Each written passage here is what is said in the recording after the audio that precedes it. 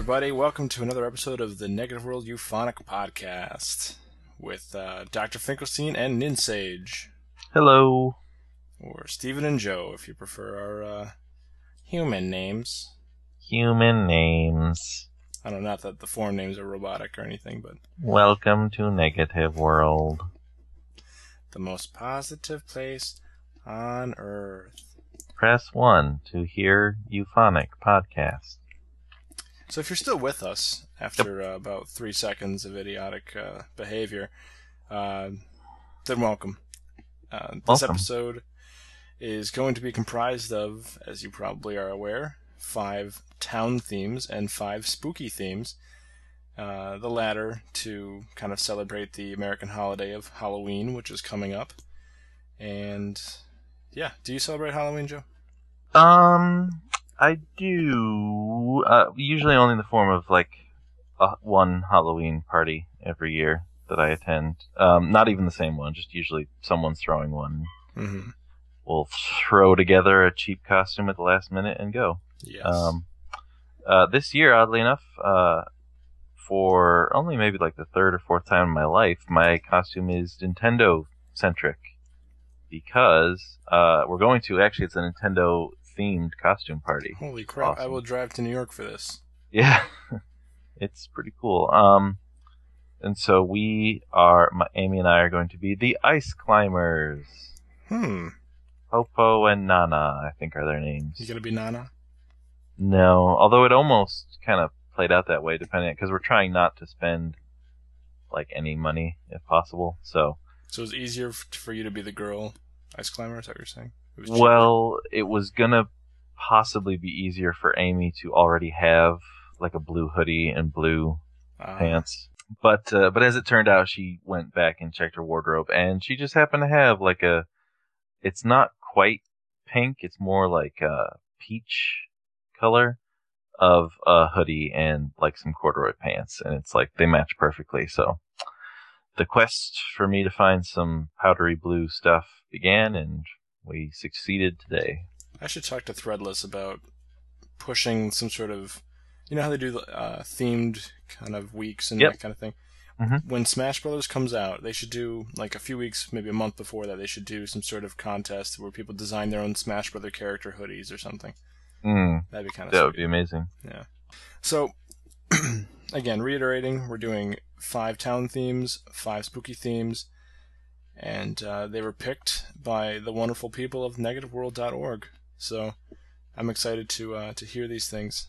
Yep. And I thank you all, whether you're in this episode or not. I thank you all for once again submitting songs. We really appreciate it. Yes, absolutely. Thank you. So that said, let's go with the first pick here by Triforce Bun for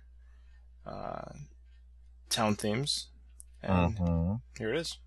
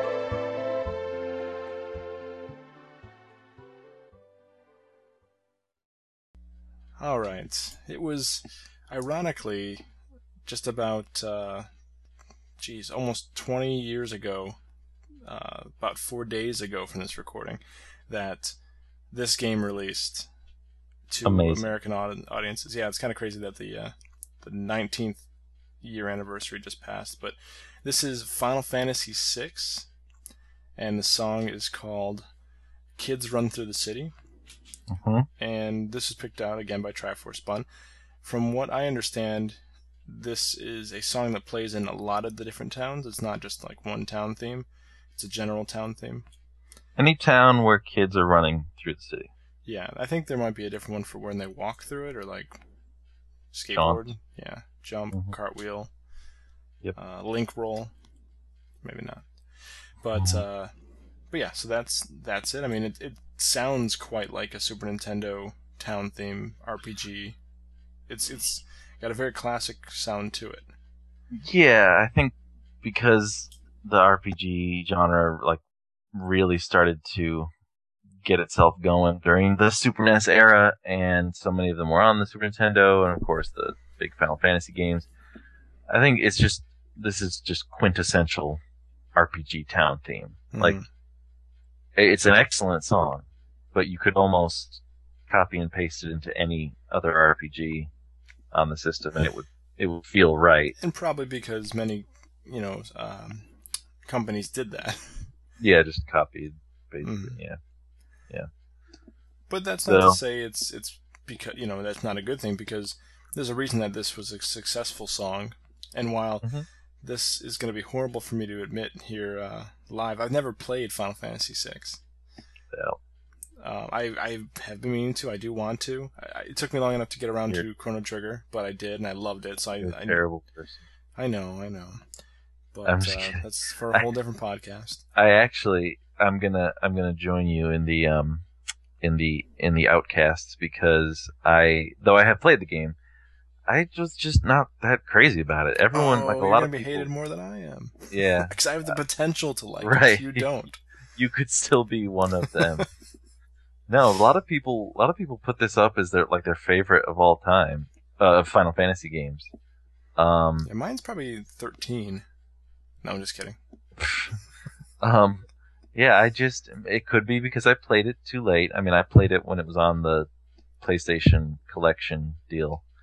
But I was just like, I don't know, it's pretty cool, guys, but it's not, like, I mean, I played, Final Fantasy IV. I really loved that. I actually even liked 5 better than this, and 5 didn't even really have a story. 5 had other things, some interesting job system stuff. But I don't know, 6 I think it's because it was so, like, dreary. Like, that game, everything's very, like, the color palette is very muted, and everything's very depressing. Well, it's funny you say that, though, because as someone who hasn't played this game, I guess I have a different perception when I hear this music. Mm-hmm. To me, this is a great town theme because it does what towns typically are for in at least these early RPGs. There can be strife and problems in these towns, but often they're a rest stop. They're where you have the inn to save and to heal and buy new weapons and armor and meet people and do all that crap. And so when the heat of the battle's off, that's where you end up. And this is such a serene-sounding song. It gives me that kind of feeling. Yeah, and that's not incorrect. I mean, it's not, the towns are still definitely a place for resting. They're still definitely supposed to be a place that is a break from the intensity of the outside world. But is it the only break you get? I mean, is the rest of the game pretty depressing and kind of... Well, I was going to say, even though they are, less intense, most of the towns, at least the way I'm remembering them, are like, they're still pretty like run down and sad. Like, a lot of them remind me of, they're like old coal towns after the business has dried up, kind of stuff.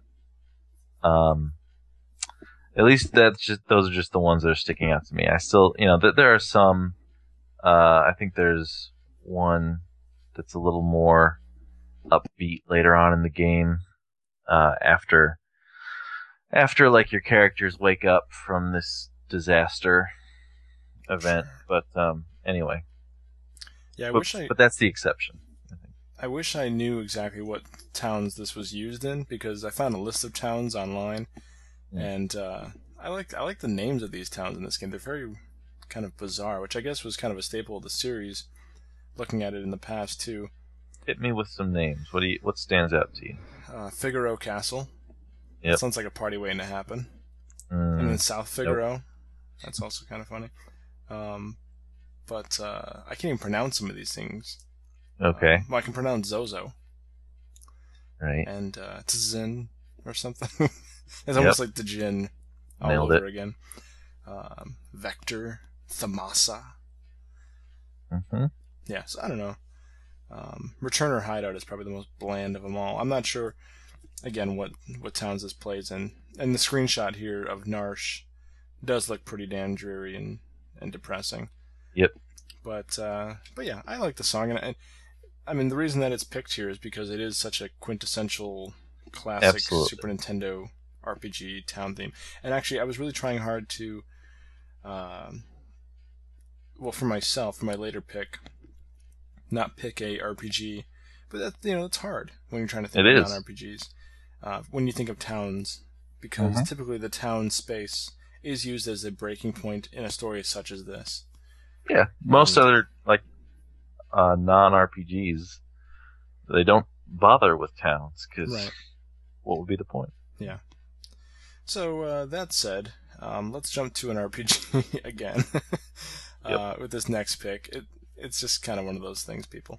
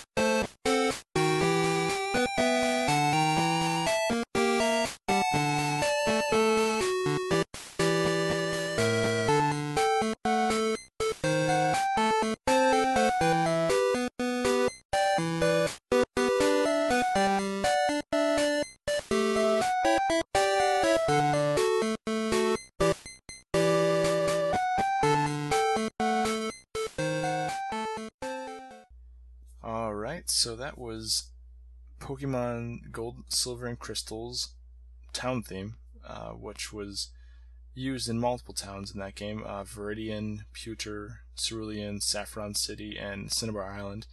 And that was given to us by the wonderful Mop It Up.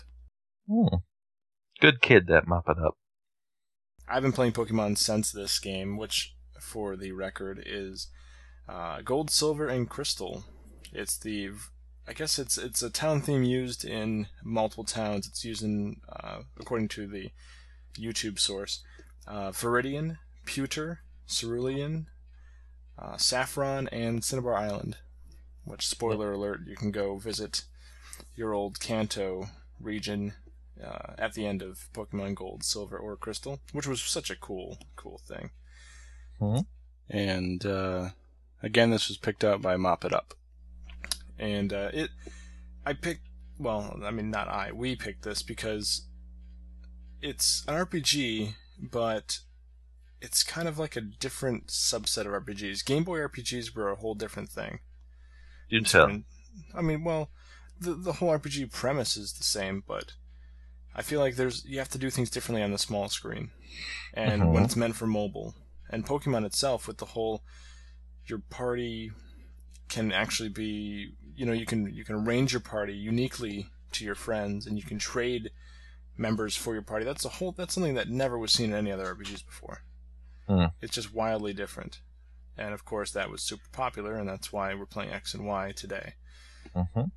But the Pokemon games in the beginning, and arguably a little bit now even, still have pretty repetitive themes and repetitive sounds.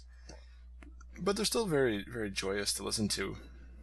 And kind of to go back on what we were saying about the towns being the resting point, in the Pokemon games, they kind of are still, but the game itself isn't very intense, so it's not like you need that resting point.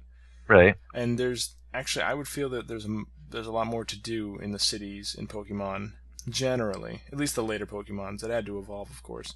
Yeah, because I think generally the Pokemon franchise is more geared towards people who are okay kind of like doing little mundane, like bordering on a like a sim type game, where you just want to go hang out and be like, oh, what's this flower shop?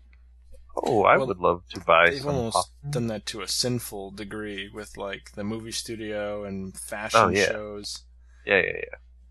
Although no, they're definitely still exploring new and exciting ways to waste your time in virtual worlds, but that's always been the series, and I think hence why the games would lend themselves to just sort of putzing around in the towns. Yeah, and now you're quite the resident Pokemon connoisseur and wise sage. Somewhat, but though I was a latecomer. But you've gone back and played Yes. Golden, okay. Because just refresh my memory then, if you can.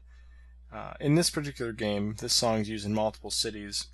Did the later Pokemon games use individual songs for individual cities eventually? Do they still do that? 'Cause honestly, I can't recall that specifically. That's my own fault, I guess. But that's a good question. Because that's kind of a letdown for me.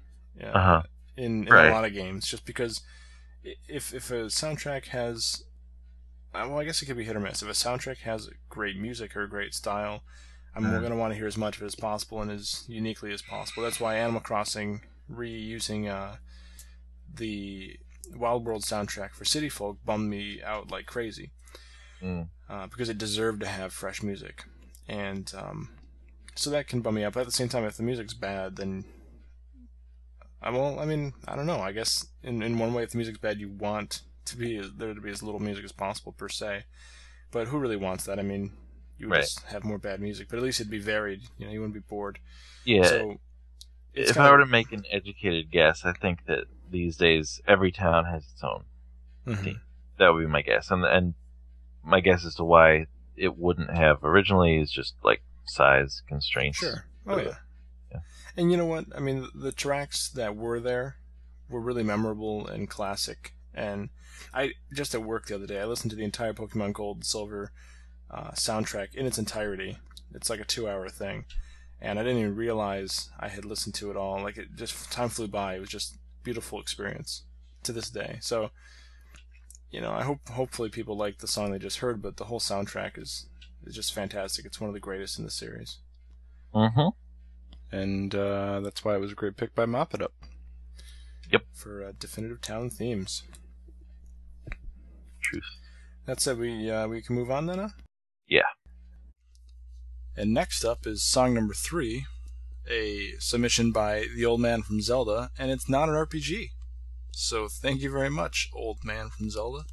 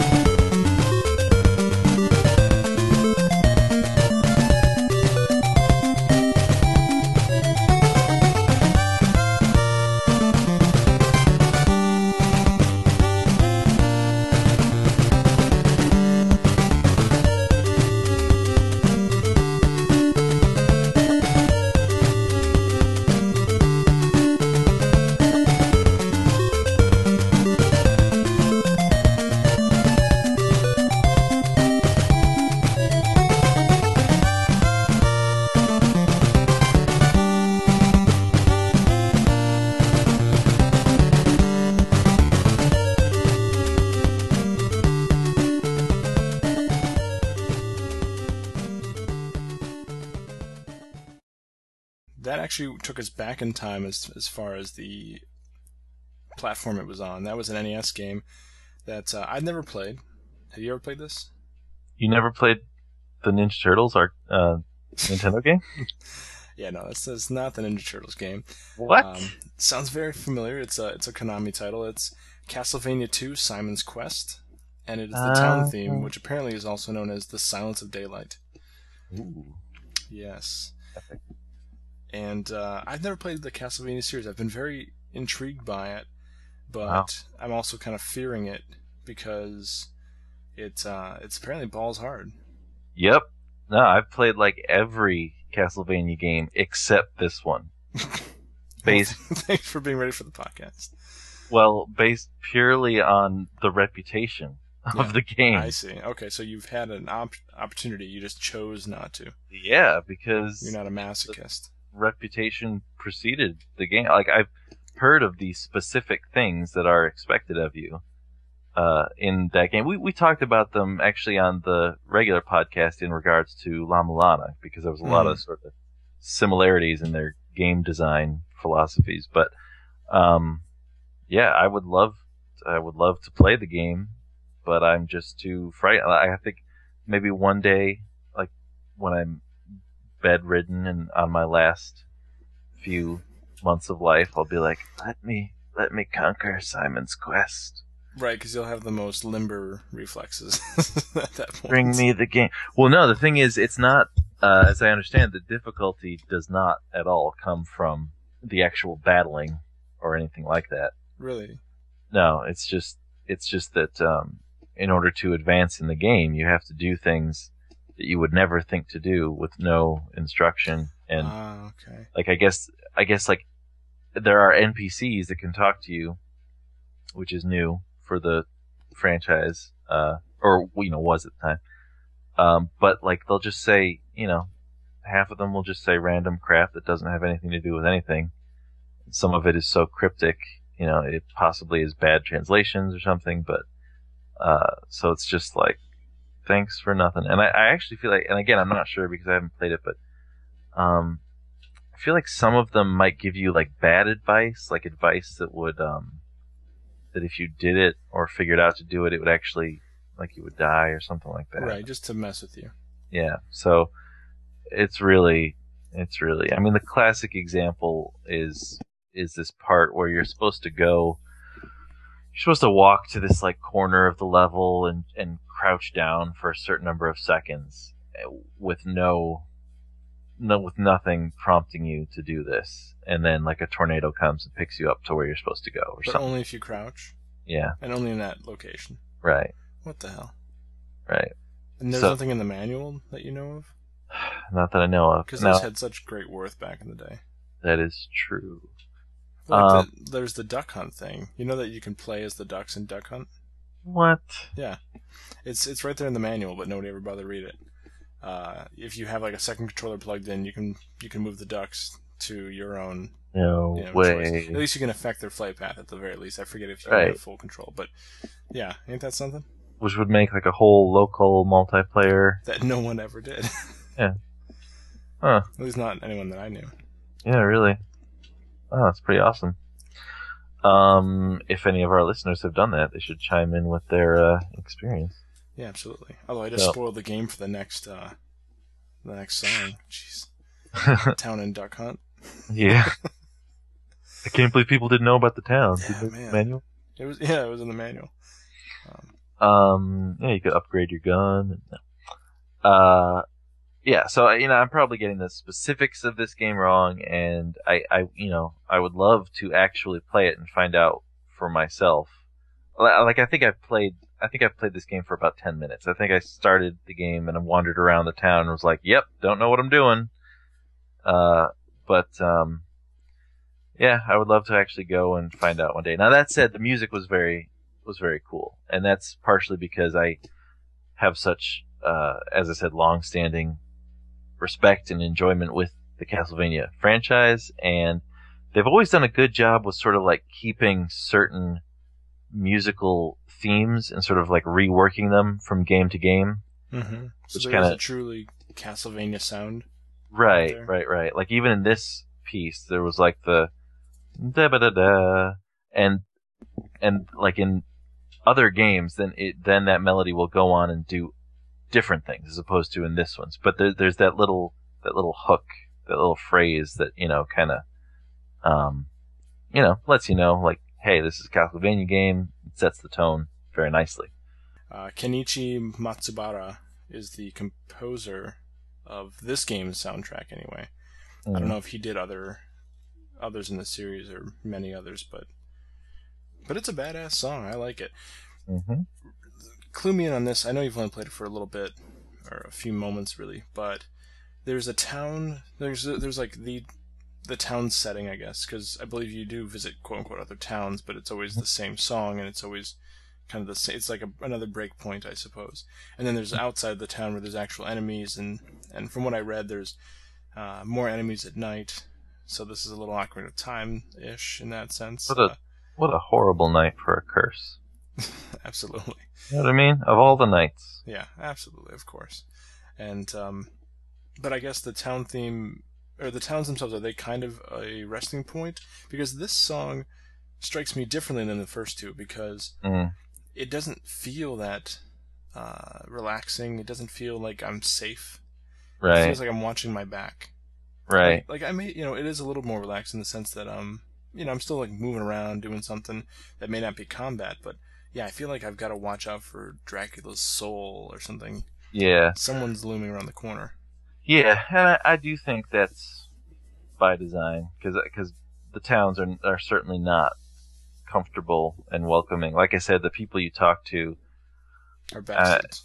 Yeah, and whether how much it's by design or not, like you're not supposed to feel warm, fuzzy, trusting feelings about them. They're kind of creepy. Nobody gives you a hug? No, there's no hugs. That was probably part of the advertisements. Castlevania 2, there's no hugs. No hugs.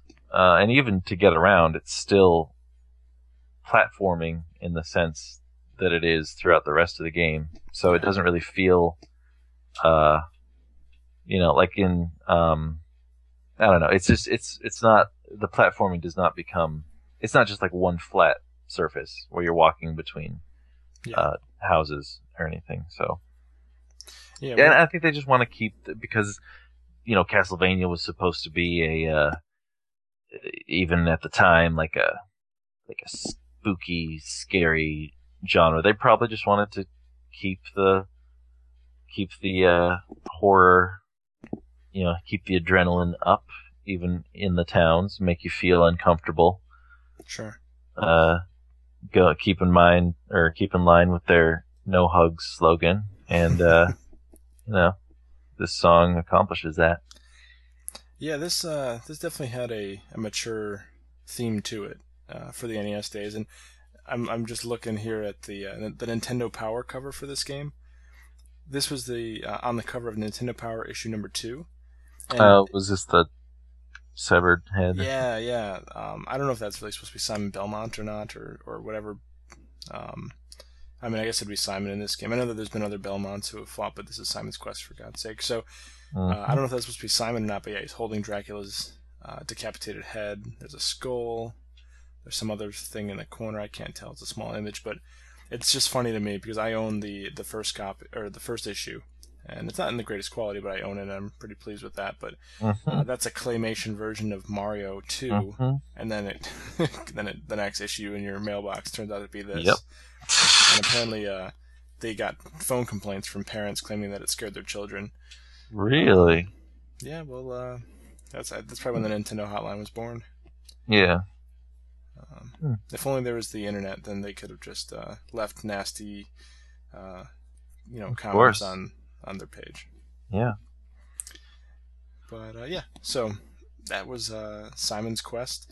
That both fit the town theme and actually kind of fit the spooky theme a little bit. Oh, of course. Yeah, because that's kind of a creepy song.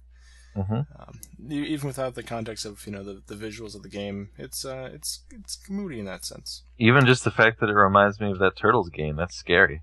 Oh yeah, let's make that comment really quick because I originally, for my final song in this segment that's coming up in 2 songs from now, I was going to choose Scene 4, Part 1. I forget what it might have an actual name. Winter's Here, I think it is. I forget. But it's from the Turtles, Teenage Mutant Ninja Turtles 2, the arcade game. It was the snowy kind of cityscape where you're scrolling in the cities. The NES exclusive level. Is One it of really? the 2. Yeah, it was not in the actual arcade game. I did not know that tender little fact. Yep. That's cool. It's that one and the one that's in like a samurai dojo or something like that. I should have chose that. Yeah, I know it. Yeah, I think that's, if not the next level, it's like the one after that. They're both mid game levels, but yeah. So I almost chose that song, and I went against it in the end. But it's clear that there's a Konami touch to this. Oh yeah. Whether it's how they use the sound chip or just how they compose. Because again, I don't know if this guy worked on anything else on Konami. I probably should have done that research ahead of time, but regardless, it sounds a lot like Konami. Well, yeah, it's the certain, voice selections for the different tracks, and the so much of the style is the same, and even one of the more distinctive things I think is how they have the like that snare drum, that those snare hits with like every note in certain stretches of the melody, which is just completely atypical for like any kind of music. But I think when they were experimenting with how to do video game music at the time, they were like, man, this just sounds so much more badass. We've got this snare drum punctuating every note in this melody. Isn't this so radical, man? That kind of thing. Man, is that a Mega Man boss? Yeah, the next one. I think it's in the Mighty Number 9, actually. I see. Nice plug. Yeah. So, very, very interesting. It would be, what would be a fun activity would be like playing music from various games that have very similar soundtracks, and then having people try to differentiate which was which. Because like this one, if it weren't for those like 4 notes that I said were in other Castlevania games, I would have a hard time knowing if this, what Konami game this was from. Let's move on to definitely a different tone. Very different. And this is picked out by, well, you, Joe. That's me.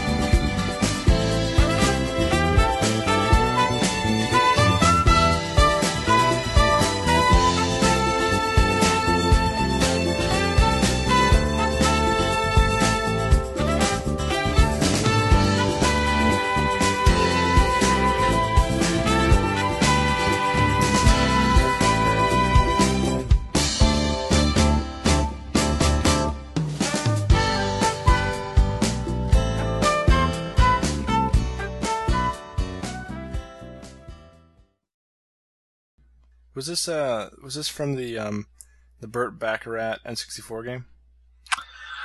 It was actually the Mary Tyler Moore show. Oh yeah, that was on the Super game. Nintendo, I think, right? Yeah.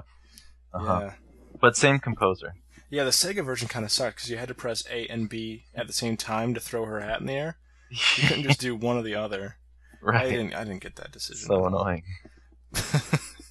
No, this is from pretty much your game. I mean, I attach you to this all the time.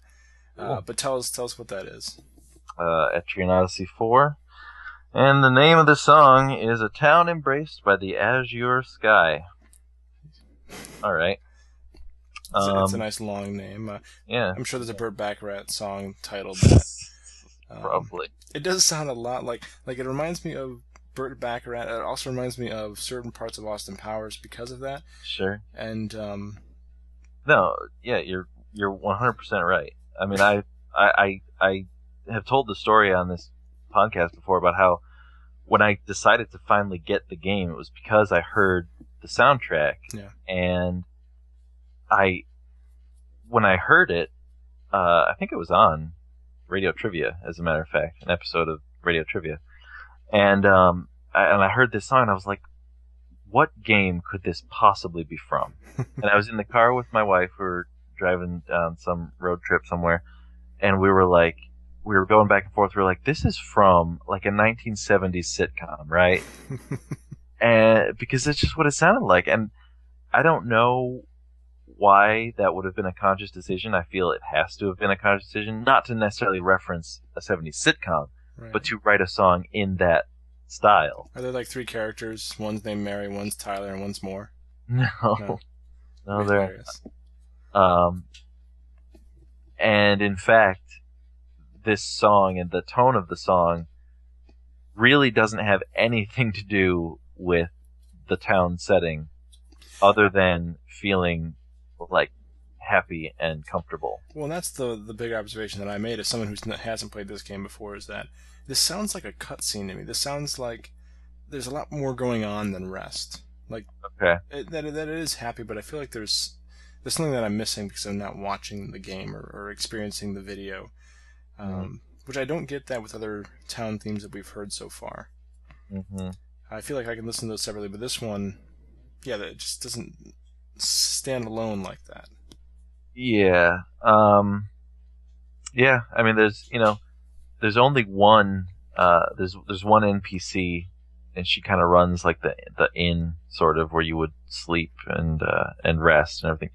And her character art sort of fits this, just in the sense of, like, she just seems like a warm, nurturing aunt or something like that. But really, everyone else, there's like a gruff leader of the troops, and there's like a cool engineer for the airships, and then there's like a smartaker kind of impish little girl who runs the armory, and it just really doesn't have anything to do with those tones, I don't think, but it still definitely works because it sets its own tone. It adds the meaning to those other encounters of just being like happy and excited and like, yeah, let's recruit more guys. Yeah, let's add something to my airship. Yeah, let's forge a new weapon. It's like, it's hopeful. And I picture my party just like bopping through town, just like do. Yeah. Gonna use this material and craft a new weapon. I don't feel like the people that are experiencing the world with this background music have any stress whatsoever on their lives. Mm-hmm. Mm-hmm. This is like... The world outside is literally being ruined forever, but... Yep. Now, is this... what is the... Well, okay, let me clarify this. According to some random guy on YouTube, not that that's credited or anything, but in the North American release, this song is called A City Embraced by the Skies. Oh. And regardless of that fact, embraced and sky, they're in the same, in both. What about that title? The answer is no. Okay, nothing at all. There's no sky. You're not in a sky. You're not. Well, all I can think of, you do get airships. I mean, you do. But at this particular moment, or is this song kind of used throughout the game? No. Well, this is the only town, and hence the only place to get airships, and that's your only mode of transportation. Is that the main? Oh, so then that's kind of the main purpose of the sound, or one of the main purposes of the town? Yeah. Sure. I mean, you could make that argument, I suppose. So I guess I still don't know if that would be why they would choose that for the title, but I guess if it's embraced by the sky, then that implies, that's where the commerce is coming from. That's where the civilization kind of focuses around the sky. Hence the airships. Maybe that's kind of the link there. Or maybe I'm just pulling stuff out of my butt. Maybe. I mean, because when you leave that town, you leave directly on the airship, but you're basically at what I would consider sea level. So it's not like you're in this high mountain village where the only sensible transportation between these peaks is an airship or something. Yeah. Yeah. I mean, there's you leave the town, you're in the airship, but you literally are expected to pick up sheep and pigs from the surface that you are right above. Mm-hmm. So, yeah. Regardless, it's just so good, and I said this on the podcast before, but it's just so nice that a game can have the guts to have 70s muted trumpets and 70s bass lines, funk bass lines, in a video game that is draped in one of the most cliche trappings, which is just the general fantasy, knights and shields and swords, and instead of going that tried and true Final Fantasy route with the music, they're trying this, and it makes it stand out, and it makes it stand out in a good way, even though it doesn't necessarily connect with what's going on. Like I said, I think it adds its own tone, which still works. Sure. And that's refreshing. Yeah. Yep. So yeah, that's all I have to say about it. Unless you have any other questions, we can move along. No, let's move on then to our final song in the town themes, which was picked by myself, and I think this song takes us back to the peaceful mindset of what a town should be, but I think it's also one of the epitomes of town themes in recent memory, and hopefully you guys agree.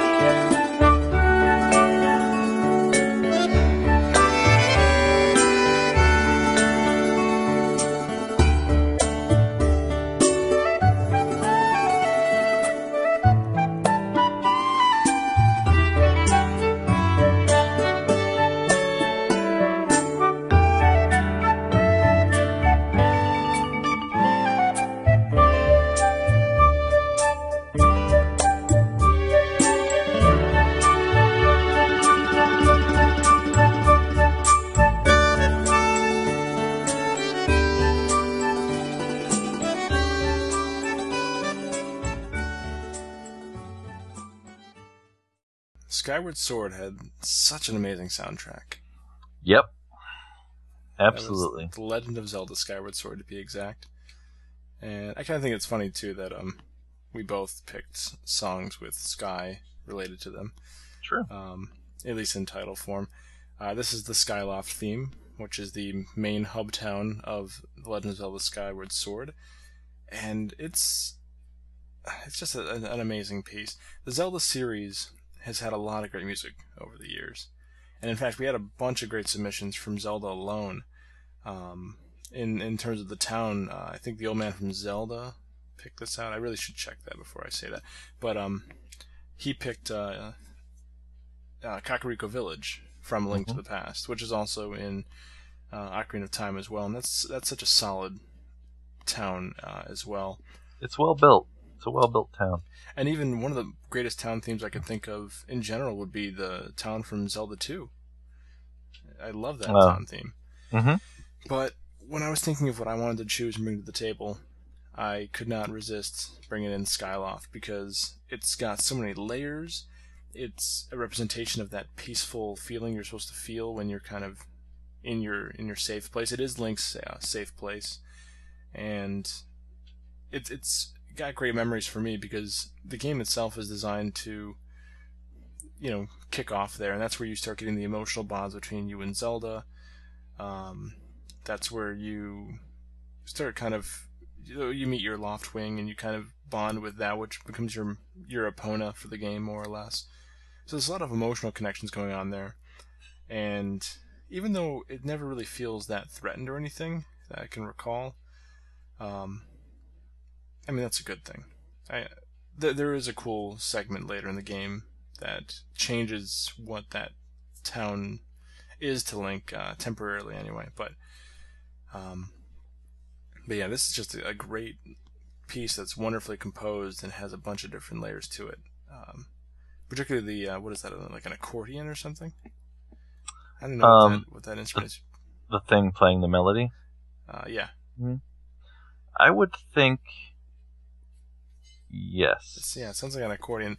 And who reminds me of those like the little cylindrical European accordion thing. Yeah. And who would have thought that would be finding its way into a Zelda game? You know what I mean? Yeah. I think the instrumentation of this game as a whole, if not just this song, was really slickly done. Kind of reminded me of the way that Wind Waker was really unique as well. With its musical choices. And yeah, because that's an instrument you would think would normally be reserved for Professor Layton. Sure, yeah. Or some such game like that. And that's one of the reasons I love the Layton series in terms of its music so much. Yep. I'm overjoyed whenever I catch a song like randomly playing in iTunes or something. Wonderfully done. But yeah, so this takes that aspect of the accordion or whatever that instrument really is and pulls it out of that kind of French sounding music that like Layton kind of has, and uses it in a whole context that kind of also reminds me of maybe like a farm. It kind of reminds me of I can see that. What's the name of the Harvest Moon? No. In Twilight Princess, where Link starts off, the farm that he's in. Oh, I can't remember the name of that place right now, but it actually reminds Twilight me. Starting Town. It reminds me more of that town than the music that actually uses. It's kind of funny. Yeah, I could see that because he is dressed particularly farm boy like at the beginning of that game. But yeah, just this is a song too that's very beautiful on its own, but it has a lot of strength and connection with what you experience within the game. I do admit that. This makes me think of the pumpkin patches and trying to carry pumpkins for people, and it also reminds me of cute little cats that become ferocious killing machines at night. I love those cats. That's such a weird decision, And then of course they fly if you throw them off. Yeah, which is adorable. Because it's like, I'm gonna be a terrible person and throw you off this cliff. Nope. They can fly. Do they fly even before that? Do they fly at you or just run at you? I think they just run. I don't think you. I kind of wish they had flown regardless, because that way at least it would have made some sense. Mm. Because when you throw him off Skyloft, it definitely feels like, oh, hey, let's just not be psychos now. It's like Miyamoto's or Onuma or whoever the heck. Who was at the helm of Skyward Sword? I don't know. Wouldn't it have to be Onuma? Probably. He's the head guy on these things just now, isn't he? I know that Miyamoto is still sure. heavily involved, but I think that Onuma is the director. Yeah, no, well... But I don't know. I mean, so if Miyamoto's like the producer, I don't know what that means as far as the division of labor or creative input. According to what I'm reading right here, Aonuma is producer. Director was actually Hideo Amaro Fujibayashi, and Miyamoto's name isn't listed in the short list here. I mean, he might have been more of a he might have been more of a guiding force, more of beyond a dude with the plastic sword and shield. Yeah, that was he probably had an influence, but he wasn't necessarily like. I mean, because he doesn't really work on a lot of games solely anymore or have a huge impact. He kind of finesses a lot of things. Mm. And, hell, he's probably working on Pikmin 3 at the time, too. Mm. Of course, Koji Kondo was the sound composer once again. Mm-hmm. And with a whole team this time. There's 4 of the names listed underneath him. And, man, Koji and the Condors? That was his band before he did Nintendo music. Yep. That's great. Yeah, he's obviously one of the great composers and everything. And I mean, there's not much to say about him that most people probably don't already know. Mm-hmm. But it's great to know that 20 plus years after the first Zelda, he's still creating wonderful tones that are unique to the game in which he's working on. He can create unique sounds. The music too sounds a lot more. I don't even know what the term I'm going for here, but it's more of a work of art. Remember how I was talking about how I wish that people outside of the gaming industry could appreciate video game music more? This is one of those soundtracks that you really could assume maybe it's a movie score or a cartoon score. Right. I could see this being up for like best score or something in a for film, but yeah, man, it's just so good. Yeah. It's so good. I mean, I love how we've been talking about how towns are sort of peaceful and a time for you to sort of mentally recover and all that, and it's just so, when you're walking around this town listening to this music, it's just so soothing and comforting and welcoming, and it just makes you want to just hang out and explore. Mm. It's like there's a lot to do, a lot to explore. Like, oh, who's this friendly face over here? What are they doing? Oh, what mischief are they getting involved in? Oh, Groose, when will you learn? Yeah, now we did Stuff use like that. The Groose theme in a previous episode of the show, and that was the only other time we've used Skyward Sword so far. Mm-hmm. Twice in 4 episodes might be much, but we don't really, worry about that sort of overlapping because of the themes that we do. Yeah, man. But there's also good music is good music. Yeah, there's good reason that Groose's theme and this one came in. Mm-hmm. And I mean, maybe people can try to throw us off by throwing out some suggestions for themes in general, which I have offered before. I'd be interested to hear if anyone else has themes that they think would be a good fit for the show.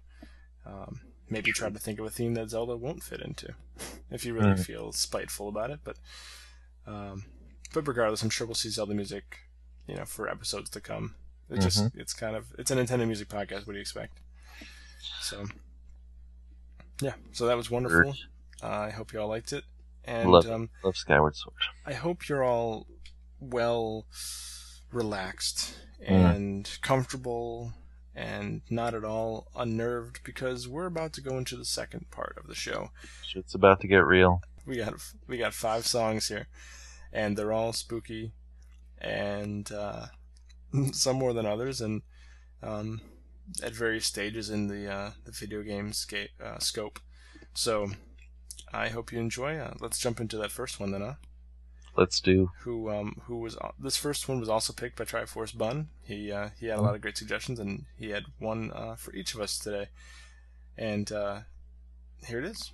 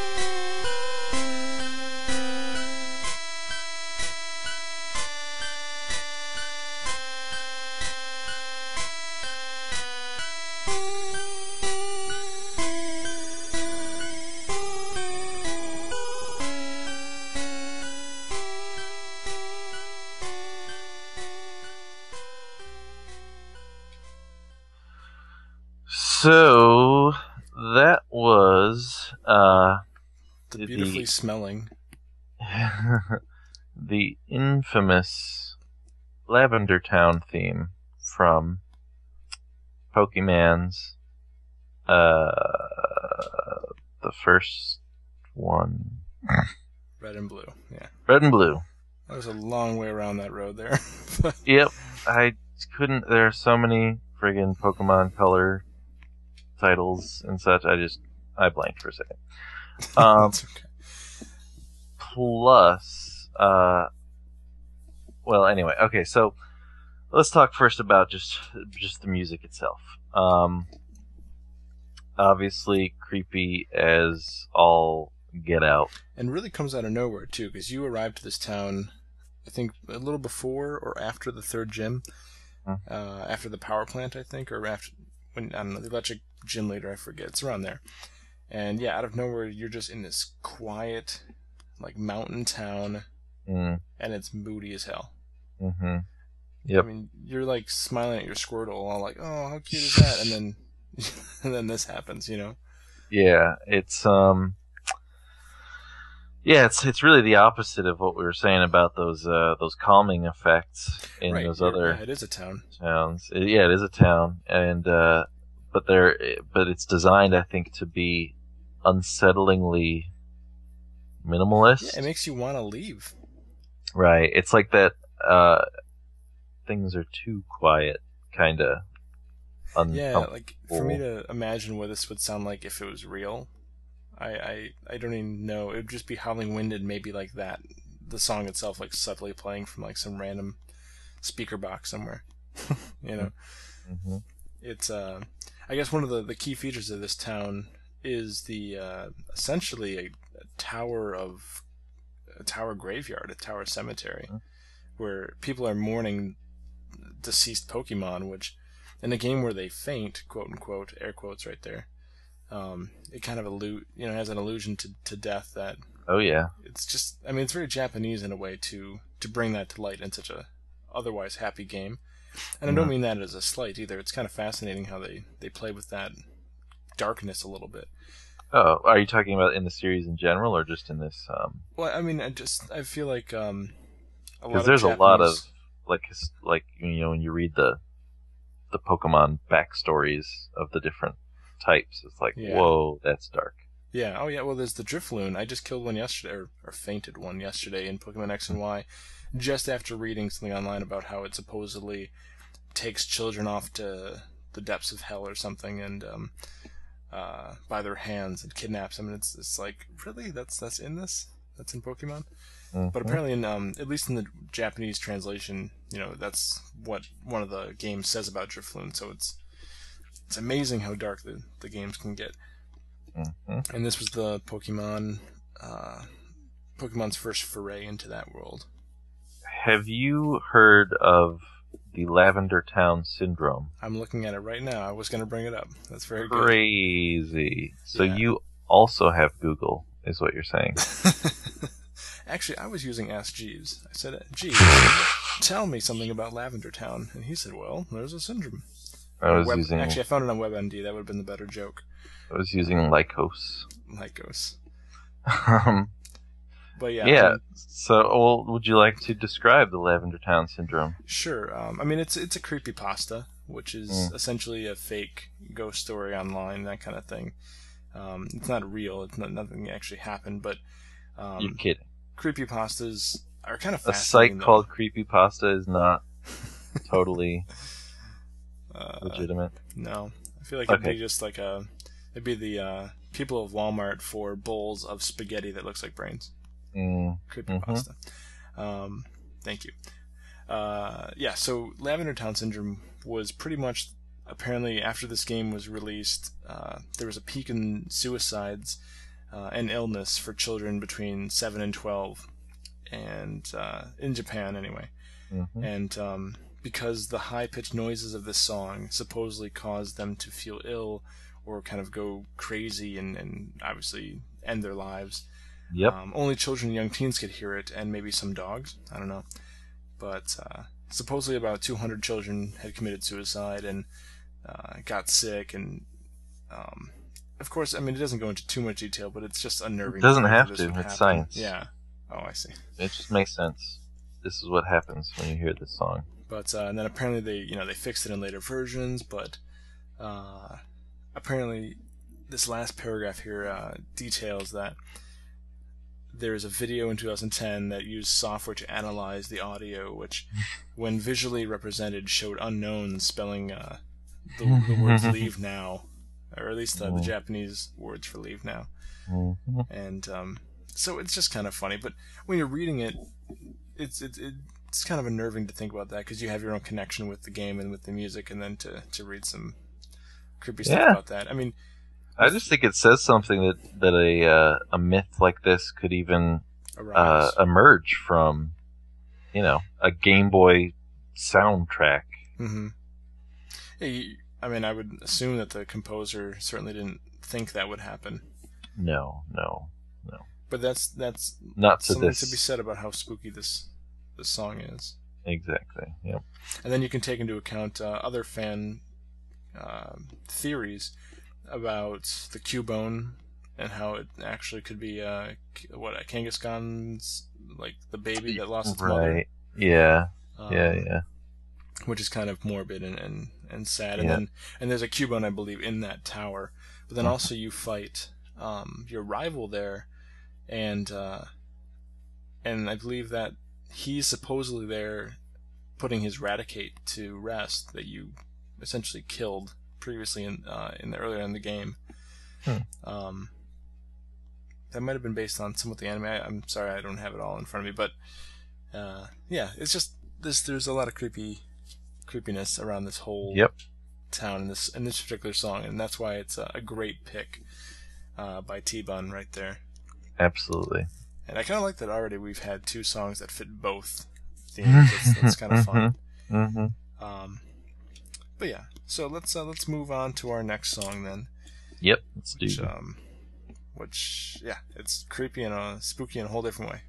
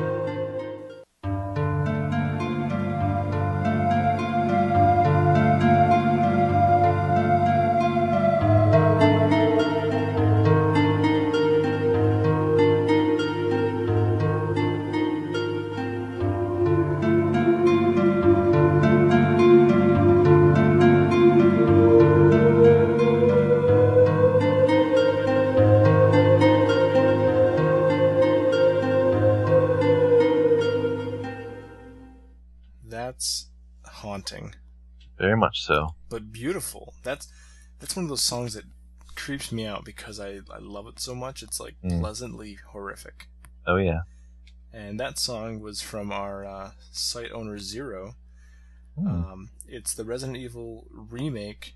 It's the safe haven, so the save point or remake. I have not played the remake. No, that was a remake of the original Resident Evil, correct? Mm-hmm. And it came out on the GameCube? Correct. Okay, yeah. I think in 2002. Play on the GameCube.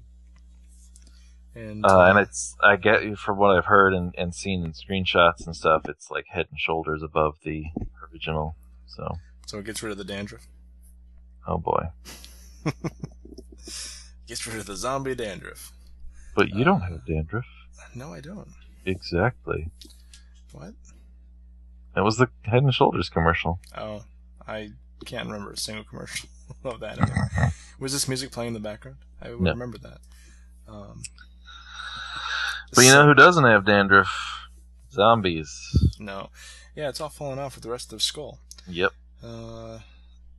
I've never played this. Well, no, that's not right. I've played the original Resident Evil. Never played the remake.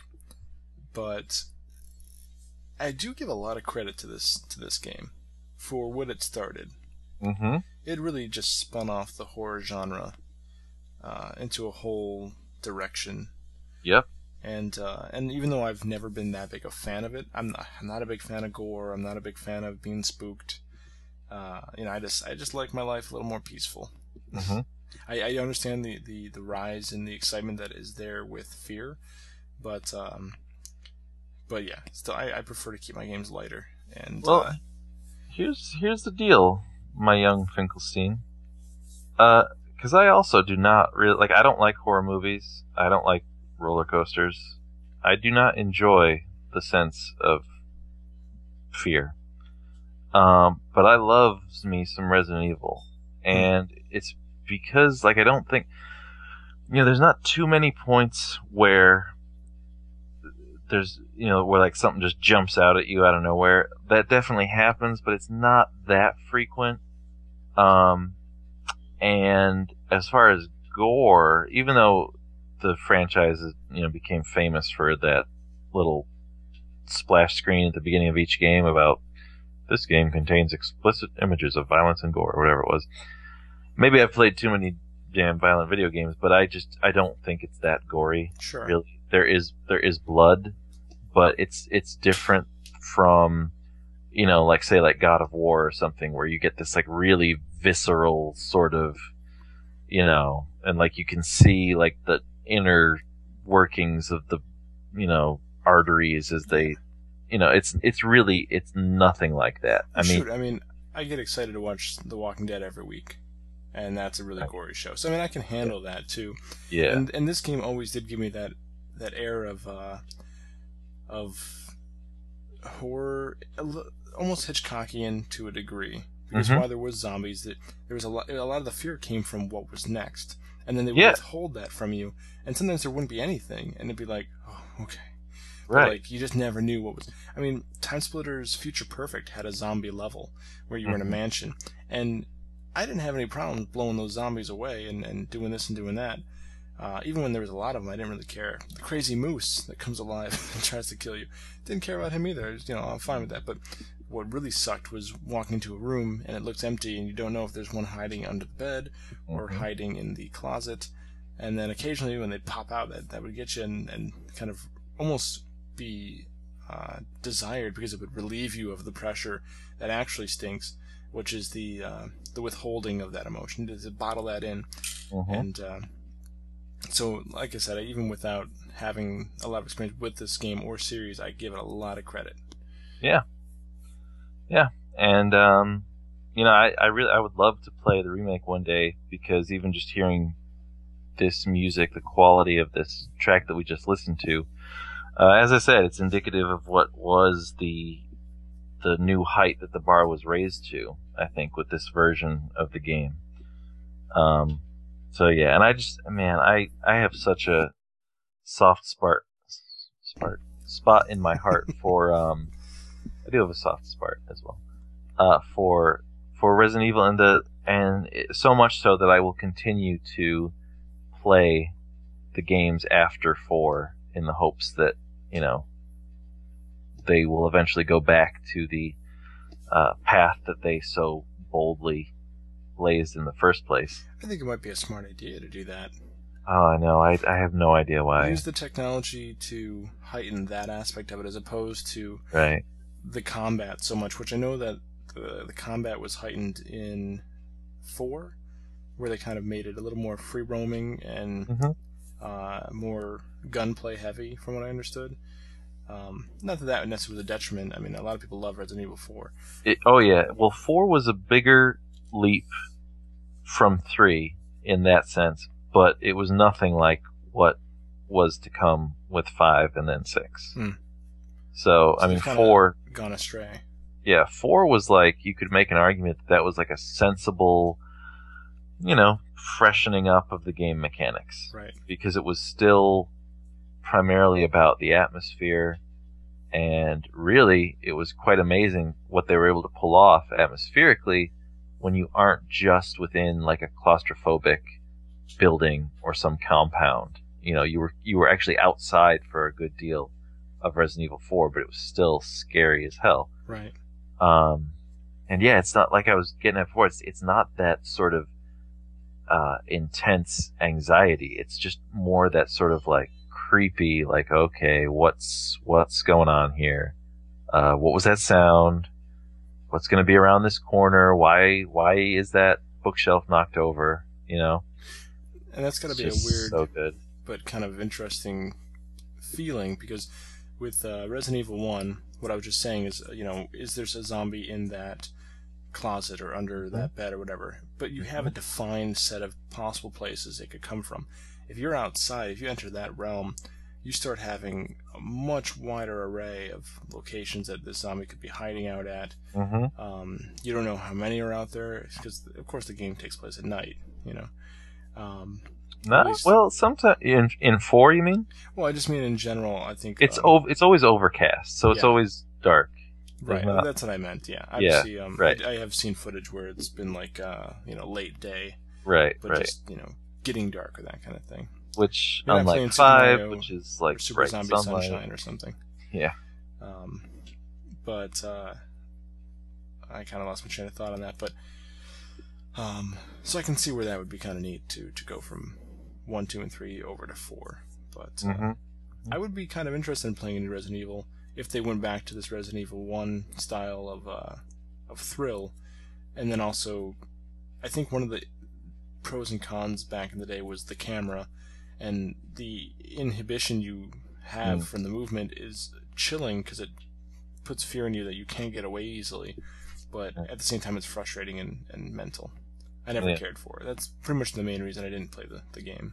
Right. Well, on the plus side, Resident Evil Revelations was, I think, a real good return to what made the franchise famous, and as far as I can tell, that was a very successful game. Successful enough to move it off the 3DS and get it in the hands of more people. So, it would be really great if Capcom, decided, like, hey, we can still be viable with this. We don't have to play the same way as Call of Duty in order to capture the minds of gamers today. And I know that I missed a lot of the other games, so this experience could have happened to me probably already, but to see that baby in HD and to kind of have that kind of horror experience on the Wii U would be pretty interesting. I know there's Zombie U. Zombie U concerns me in a different way, in similar ways, but different ways. And I'm not running out to play that because, again, I don't really like to be put into anxiety on purpose too much. But I think I just need to give it time. I always find excuses, but I do want to play Zombie U, and I would be interested in playing a future Resident Evil. Yeah, I even wonder if there've been rumors for a long time of if Capcom was going to just reboot the series at any point with Resident Evil. I would wonder. I would actually, if they rebooted, I would be afraid that it would be just like that it would just be like all Call of Duty. That they would just be like, forget the survival horror completely. We're just going to be all action all the time. Well, I would hope if that's what they want to do, I'd hope they do it, and then I hope it wouldn't sell, because then they learn and then go back to it. Yeah. To the roots. But so I would be more than happy if they continued, do a Resident Evil 7, just, start steering the ship back towards, or at least, like give people more the option, figure out a way so that they could play it how they want to play it. If there are people who really enjoy the faster paced run and gun, but then there are, people who still want that sort of atmospheric experience. I bet they could pull it off. You could kind of do that with Zombie U, to a degree. I mean, if you finesse that game further, you might be able to find an experience like that. Mm-hmm. So I think it's possible. They just have to have the hearts and the brains to do it. Yep. All right. So what's next? Let's move on to another great spooky theme that's spooky in a different way, and it involves a different type of threat. So. Okay.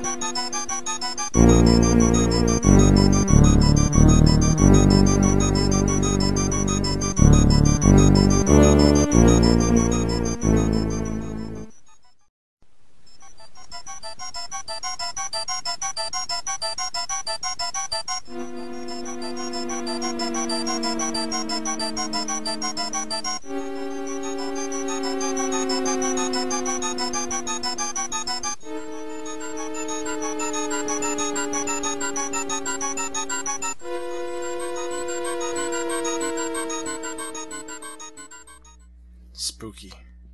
Very spooky.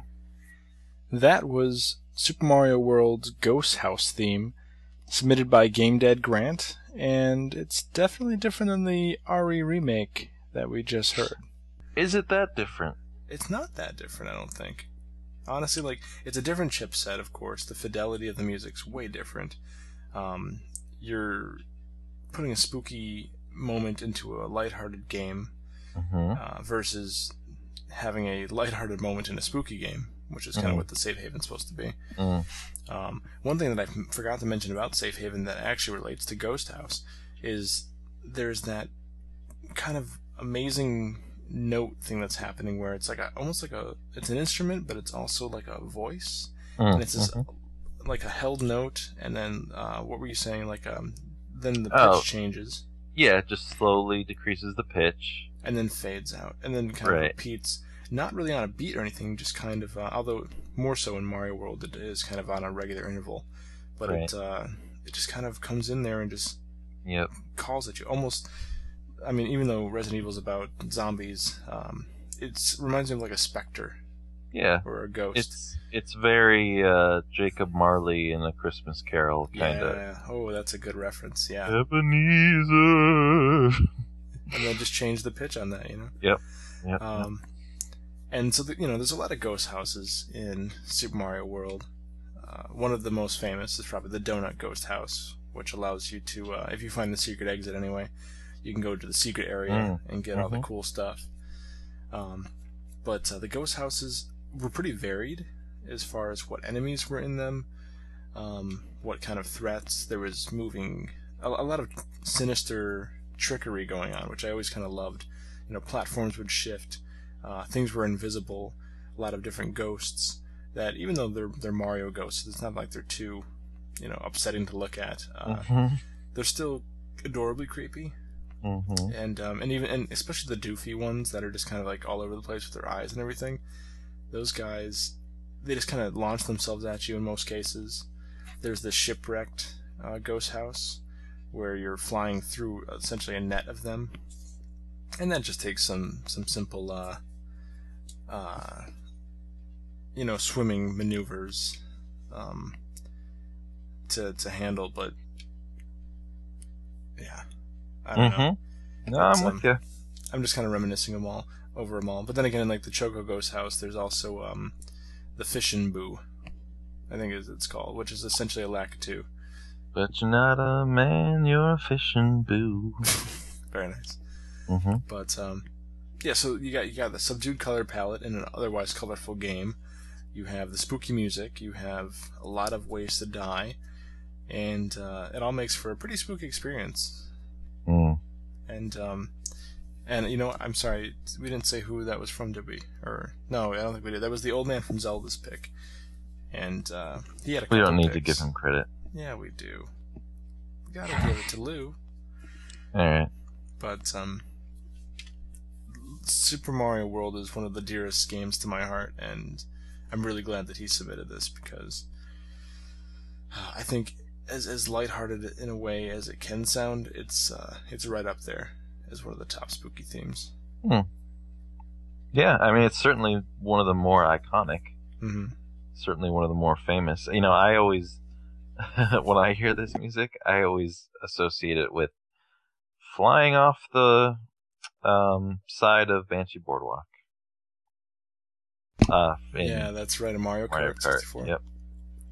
That's a great spooky level.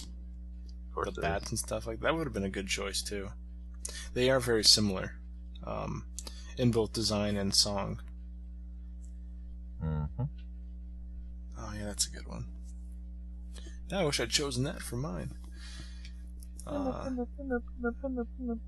Yeah, there's kind of that repeating, the repeating notes. There's that howling. Then you repeating notes in the minor key, always creepy. And then you still have kind of the Mario World riff going through it. Oh yeah, the yeah. Dun, dun, dun, dun. I think you hear that, don't you?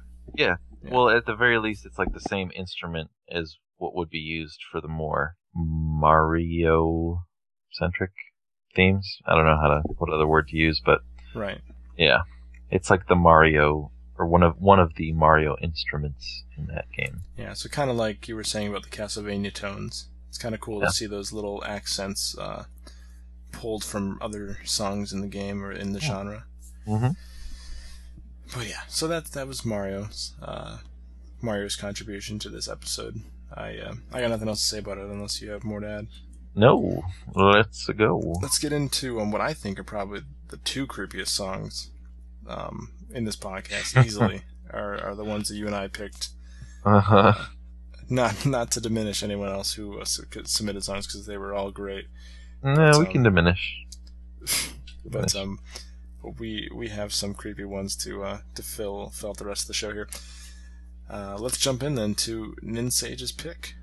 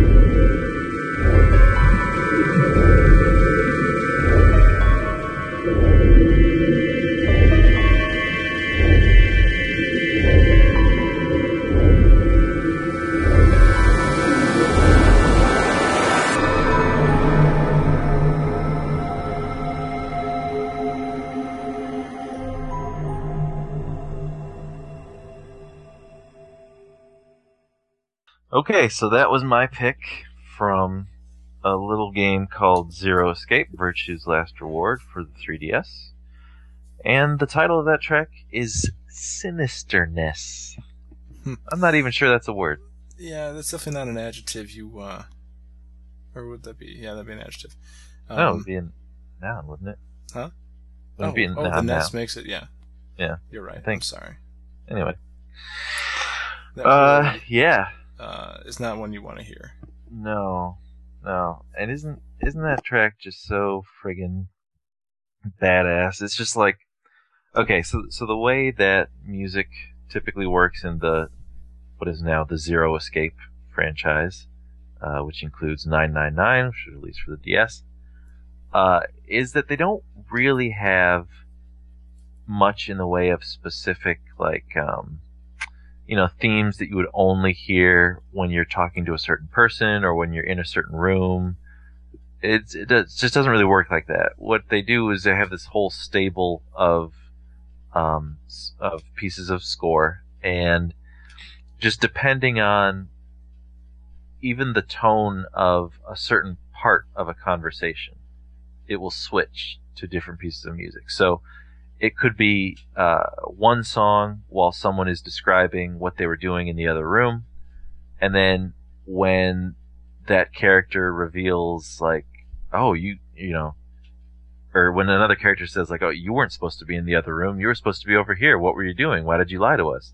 Then it might, like, switch over to, the revelation music or whatever it is, just to fit with what would now be the mentality of the scene. So this music will never really serve just one purpose. It will be used in different ways throughout the game. But, as I think you can tell, as is par for the course in the Zero Escape series, it's just super creepy, super atmospheric, really unsettling. Now you have not played this series, no. Correct? Okay. So I guess just hearing that music, and feel free to include the obvious, but what does it do emotionally for you? What is your reaction when you hear this? It's, like a lot of these songs that we're hearing today are designed, it does make me kind of very cautious. Makes me want to be aware of my surroundings. Yeah.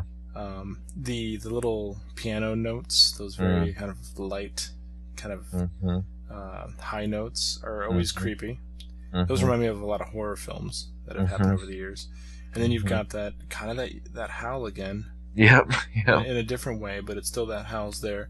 Yep. And then you even have like an underwater heartbeat, like yes. And that's the most unsettling part of the whole thing, I think. I'm glad that you also used the descriptor of underwater, because that's what I got from it as well. Or like when you hear the camera in a film goes into like the bloodstream and you hear everything going. It's definitely muffled in a really unsettling way too. Yeah. If it was just a plain old heartbeat, it would be almost too obvious. But when they don't make it obvious and they muffle it and it sounds underwater, yeah. Right. It's some kind of sound that has now been so tweaked that the original sound is unrecognizable. Now it's just this weird, just muffled, like frustrating kind of low, resonating tone, and it just fits so well. And then they so pair good. it with the high notes, which exactly on the other side of the spectrum, and you're just kind of being hit at all sides. Yep. It makes it feel complete, though. Yes. There's nothing missing from this song. I think it's wonderfully done. Right. And this, and again, that goes back to its ability to serve many different purposes in different scenes, but it's always, I think, used during a time in the game where you're supposed to be uncertain. So it's not just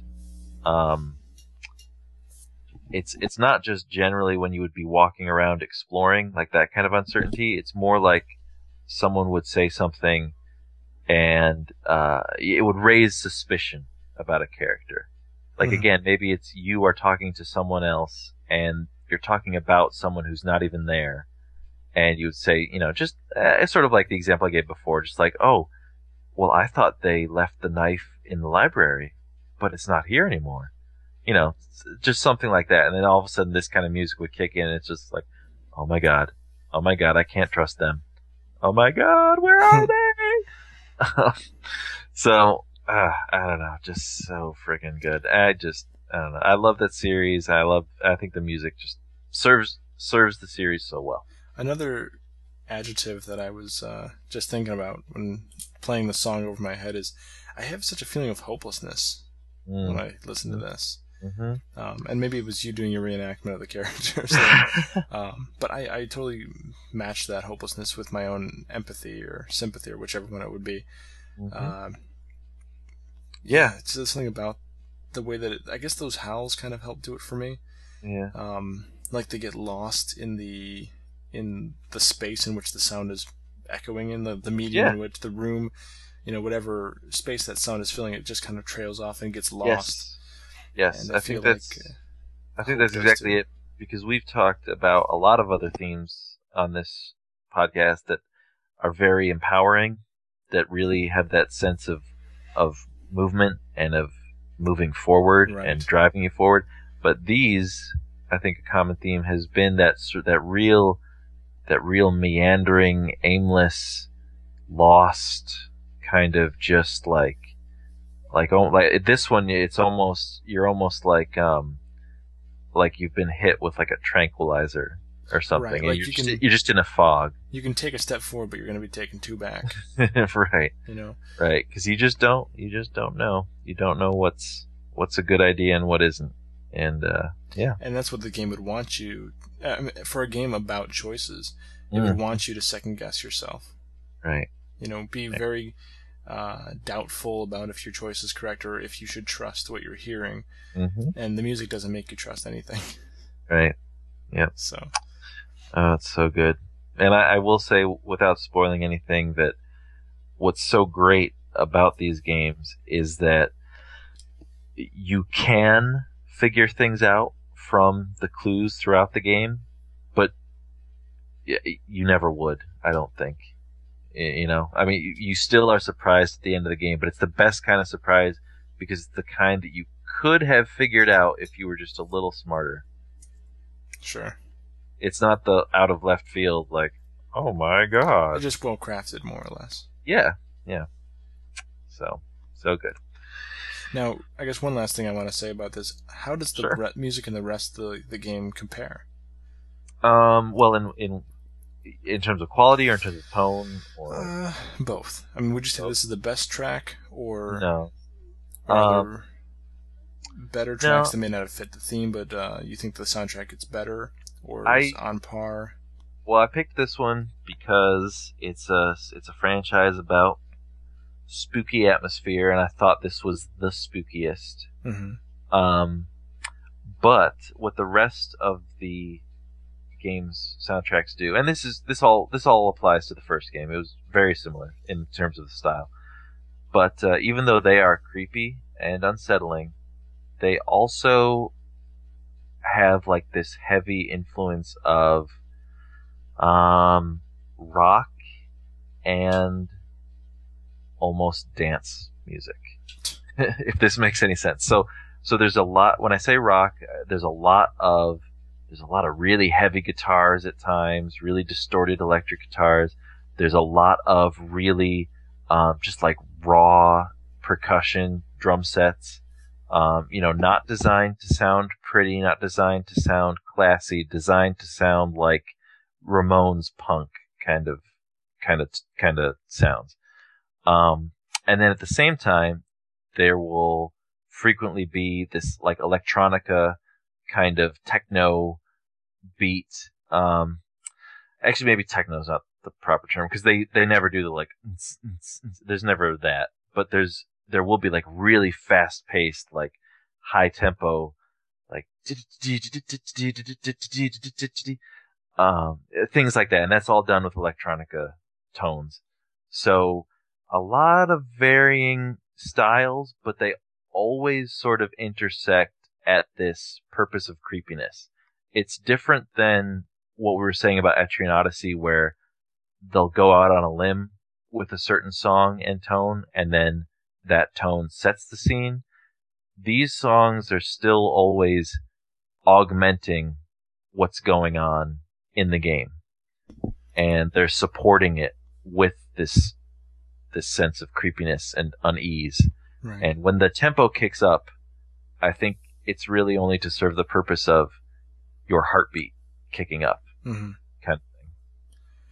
I'll tell you, man, you're like the king of games that I should play based on their music. You've introduced me to so many. And the sad thing from my end is, I don't know, there's no these aren't games that like, oh, everyone should play. Right. Oh, everyone should play Eternauts. Everyone should play Zero Escape, because a lot of people would hate these games, in spite of the awesome music. Sure. Again, like with Etrian, I think I might dislike it just because I don't have the patience to give it the proper due. It's not that I would actually dislike what it's about or anything, or find it unfun, but I think it's just not a game that fits in with my gaming lifestyle right now. Yeah. Which it's going to be hard for me to go back to Final Fantasy VI, because I know that what that requires to a degree, especially after having to go back to play Chrono Trigger some years ago, and I just don't know if I can fit it in. Same thing with Earthbound, another game I got to do that I want to do, but I'm trying to wait for the right moment, because if I go in at the wrong moment, I'm just going to be itching to finish it for the sake of finishing it, and that's not going to be the right way to experience it. Mm-mm. So, I got you. All right, so that was awesome. What's next? All right, this is the last song, my pick. And no, I have not listened to this one yet. No, you didn't get a chance to. You advised me at the last moment to save it and experience it fresh during the podcast. Yeah, I'm going to say this. I've never played this game before. I recently discovered this game through its music. It's unsettling. It's unnerving. It makes your mind go to dark places. And according to recent activity on the boards, though, it apparently is a pretty popular game from yesteryear. So really, I don't think that you've. Well, I mean, you know what game it is. You just don't know what song it is. You and I don't really have experience with the game, so there won't be a lot of discussion in that regard. But it's definitely probably the spookiest song I've ever heard in a video game. All right. And so I had to go with it. It was ironic that I just heard the song less than a month ago, so it's just kind of good timing on that, and I just wanted to share it. I do apologize if it's that unsettling, or maybe I'm hyping it up. Maybe it's nothing. Maybe it's I don't know what I'm in for now. I'm getting creeped out before the song, and you know the name of the song too. It's just yes, I do. So you have that preemptiveness. But okay, so everyone, happy Halloween. Here's my pick for spooky theme.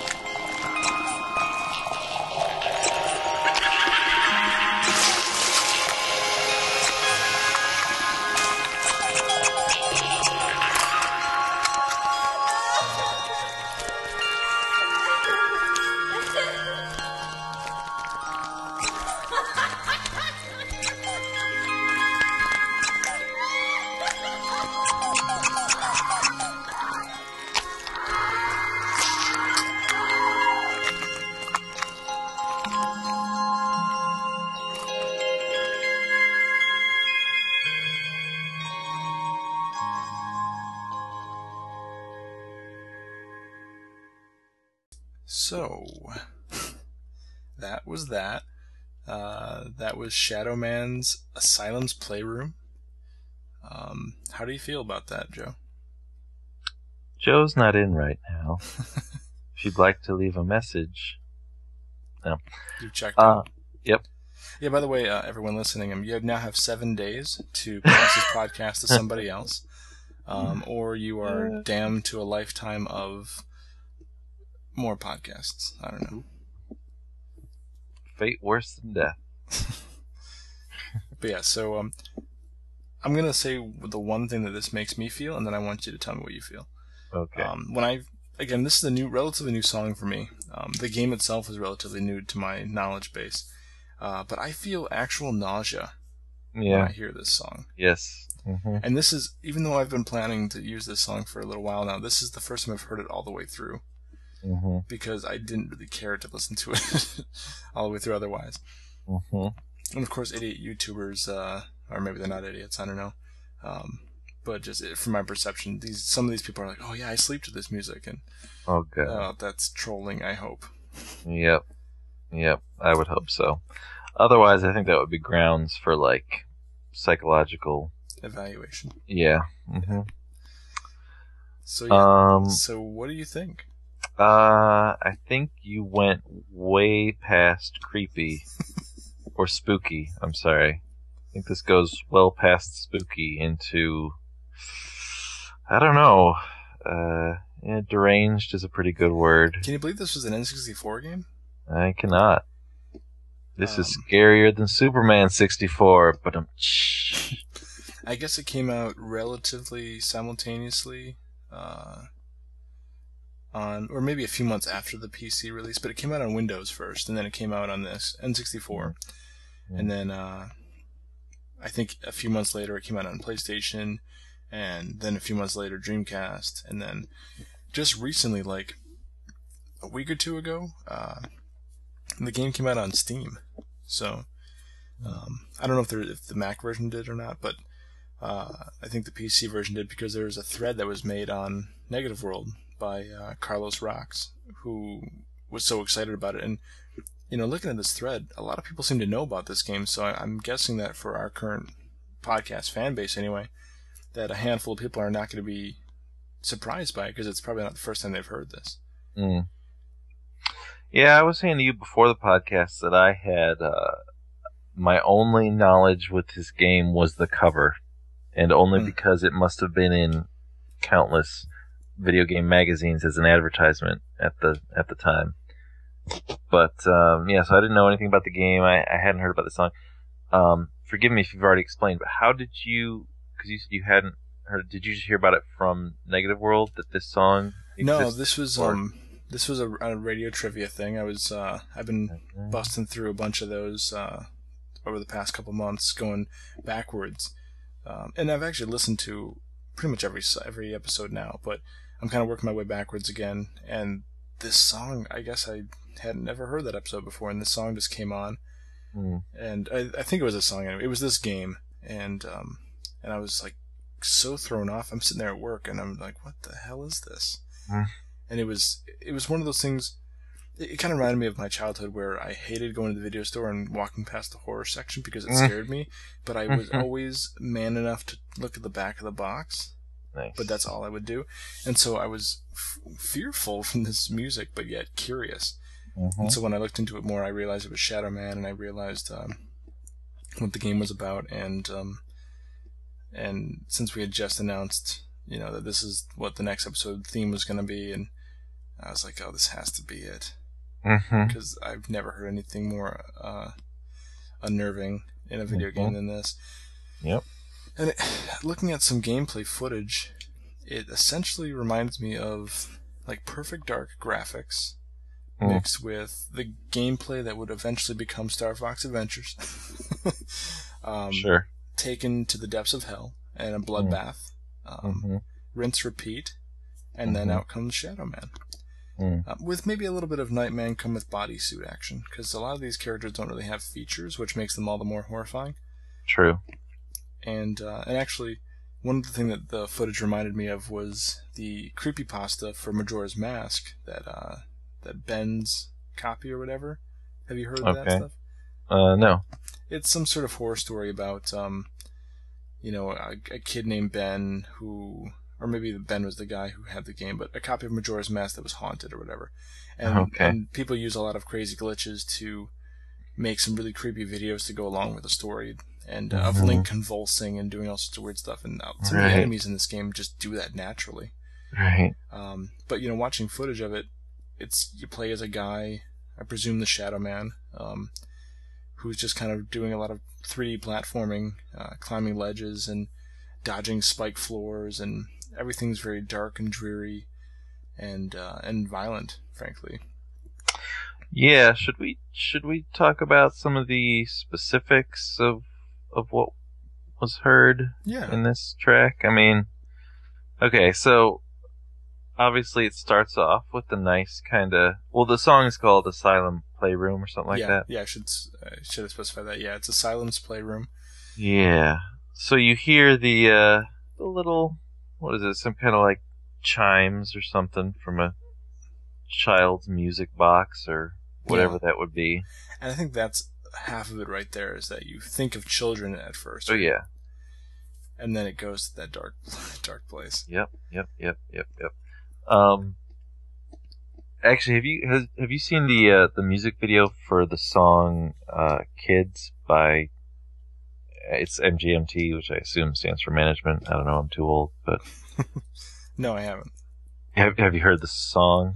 I've heard of the song. I probably have heard the song, but honestly, it's one of those things anyway, once.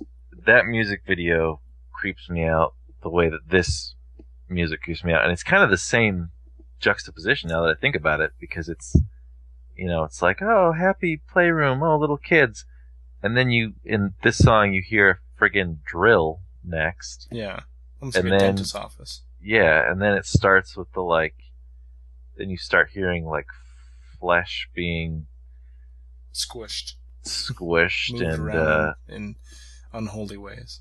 Yeah, and people, some woman laughing maniacally, but it's almost like you can't tell if she's laughing or crying. Because she's kind of sad at first, but then it forms into a laughter that's just deranged. Like, oh, I just murdered my baby. Ah, ha, ha. I'm a psycho.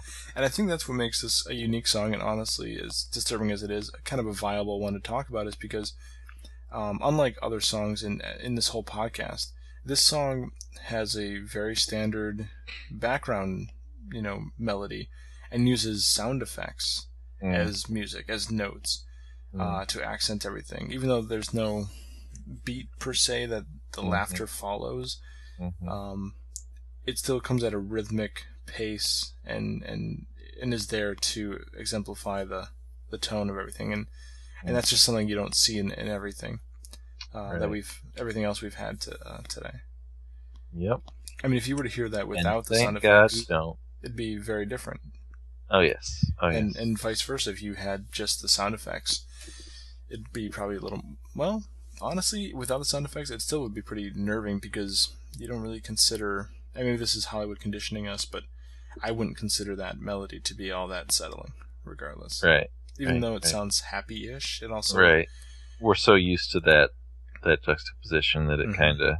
Yeah, I can see that. But man, I mean, that, this is the kind of thing, certainly not something I would really listen to all that voluntarily or anything. But you do have to give them credit for a job well done on what they were undoubtedly setting out to accomplish. Yeah, I mean, the song is definitely meant to be, or the game itself is meant to be a horror game. The enemies, some of them, like I said, are almost in bodysuits because they have no features, but yet they're a step beyond those guys you fight in the Smash Brothers games, the Polygon guys. Look again, I'm watching video as we talk, and this guy just jumped into a bloody river that he's swimming through now, or at least it's red like blood. And I have no idea what the plot is in this exactly. I don't really need to know, I guess, but what's amazing to me is just the timing of this thread that came up on Negative World, and the fact that various people, even if they've only played it a little bit, seem to have good memories of this game.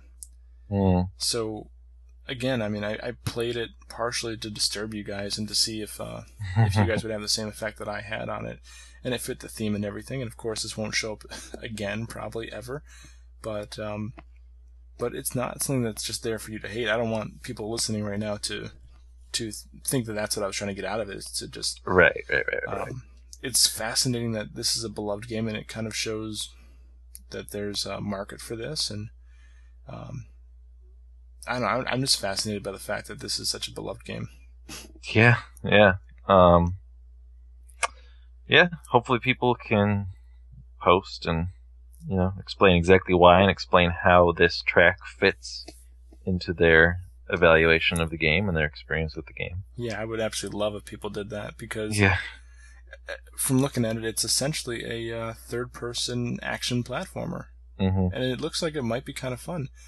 Except for the very spooky music and enemies and the random faces on the wall and stuff like that. Yep. I mean... Yep. Yeah, I don't know. I guess there's nothing else really to say about it. It's up to you guys, the listeners, to chime in. But and then I guess we can spend the rest of our evening trying to detox from it. Yeah, I need to go watch Muppet Babies or something like that. Oh no, wait, that would be a terrible idea because they're in the friggin' playroom. Yeah, but they're gonna be so happy. You'll forget all about it. As long as there's no episode of like Muppet Babies go to the dentist. Piggy. Then you'll be okay, I think. Gonzo. Waka waka. Is that copyright infringement? Oh, who cares? Now, that would be more unnerving if you heard that kind of asylum-sounding chimes, and then instead of the blood and the lady, you hear waka waka, waka waka, waka waka. Oh, and even like the squeaky toy over and over in that song. It reminded me of the hammer from Animal Crossing a little bit. The squeaky hammer. But then it gets aggressive out of nowhere. Right before it changes. Right. The aggressiveness makes me think of two things. It makes me think of either first it's like this little kid who at first glance is a happy, well-adjusted kid playing, and then gradually gets a little too what's the word? Excited isn't quite the right word. A little too enthused. What's that? Worked up. Yeah, worked up with this squeak toy, and then you're like, oh my god, this kid's insane. The other thing is, it makes me think of like a mom, like maybe folding clothes in the kid's room, and the kids behind her playing and squeaking the toy, and then all of a sudden it's like, the squeaking increases and gets more and more dramatic, and then she turns around and it's like some friggin' serial killer is there with the squeak toy. Right. Yep. Those are the kind of pleasant images that that come from that this wonderful piece of music conjures up in my mind. So thanks for that. I mean, I think that from a marketing perspective, there is, some sort of group of people out there who enjoy this sort of thing just for what it is. Yeah. Obviously, there's people who are not us who just love horror, and the creepier the better. But and I don't mean this in a negative way, but I'm just really fascinated by why this would appeal to somebody. Yeah. And again, not in a derogatory way whatsoever. No. Well, I think that there are arguments to be made that when it comes to media and the kind of media that appeals to people, some people are attracted to that which they can relate to, and if someone was relating to this, that would be a little unsettling. But then some people are attracted to what their life has none of. Mm-hmm. They're curious about it or fascinated by it, just as you were fascinated with the people who enjoy it. And so, sometimes like it's the same as the quiet valedictorian who loves Slipknot or something like that. Right. It's like it's a complementary part of their tastes as opposed to, them just being crazy. They just right. Yeah. So yeah, I guess I'll end it by saying that this game seemed to have a pretty wide, wide audience, considering it came out on the PC, which at the time was booming. So there's a lot of PC users out there, N64, PlayStation especially, Dreamcast. This game feels like a niche game to me because I really didn't come across anyone who played it or anyone who was into it. But with the thread that we just had and what I've gathered from doing my research, there's more to this game than just gruesome visuals and audio, right? Sounds. I mean, it seems to be actually some more substance built in there, which is kind of, again, fascinating to me. So yeah, absolutely nothing mutually exclusive about those two things. And frankly, games like this are very far and few between. I mean, Eternal Darkness kind of did it in a more cinematic way. Not so much like a horror film, but just more of a thriller film. Did I just say thrilly? Yeah, so... And people, clamor for more of that all the time. Even I kind of do. I liked Eternal Darkness quite a bit, and that had some very unsettling moments in it. So yeah, it's just wild. So I mean, now that it's not playing, I think I can look at it from a different light, and a more appreciative, a more curious light than just being nauseated. Yeah. Yep. Maybe it goes a step too far, but that's only my own personal preference. And frankly, I wouldn't. If I go back in time, I wouldn't tell them to change a thing. Yeah. Because, I mean, it's their artistic expression. Yep. And as long as they didn't get those sounds authentically, then I think we're okay. Put someone in a room with snakes and if there's hit record. If there's not a Foley artist out there with a dark secret, then I'm going to sleep well tonight. Yeah, really. So where do we go from here? I think we end the podcast. Okay. Is what we do.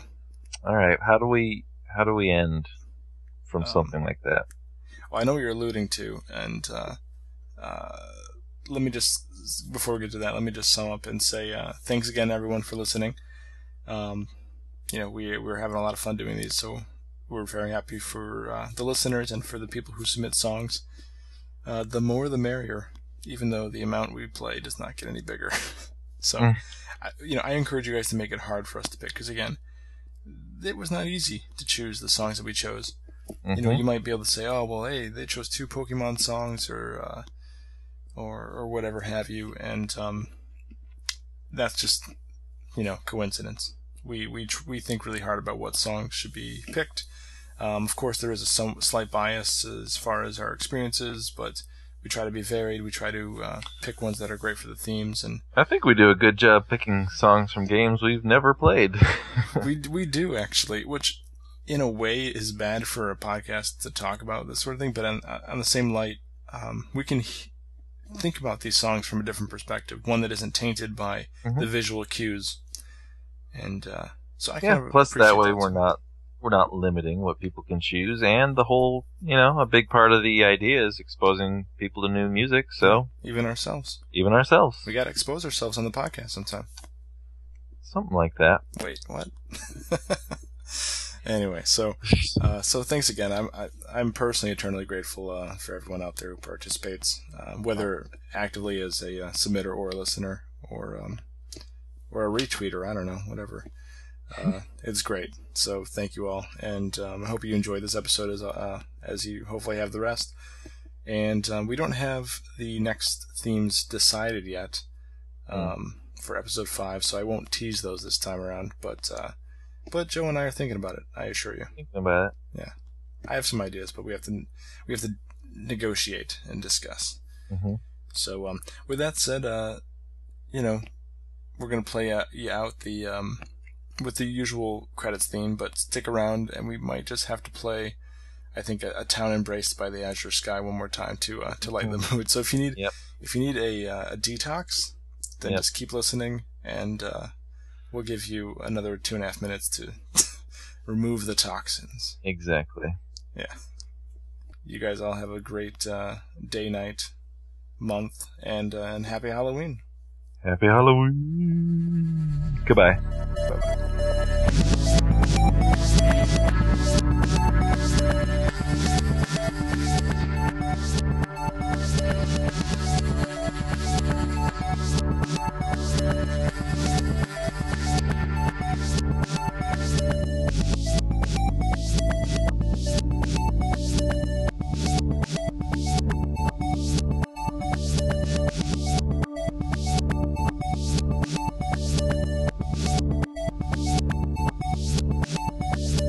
Alright, so as I announced just seconds ago, we are going to have a palate cleanse for you guys with a replay of A Town Embraced by the Azure Sky from Etrian Odyssey 4.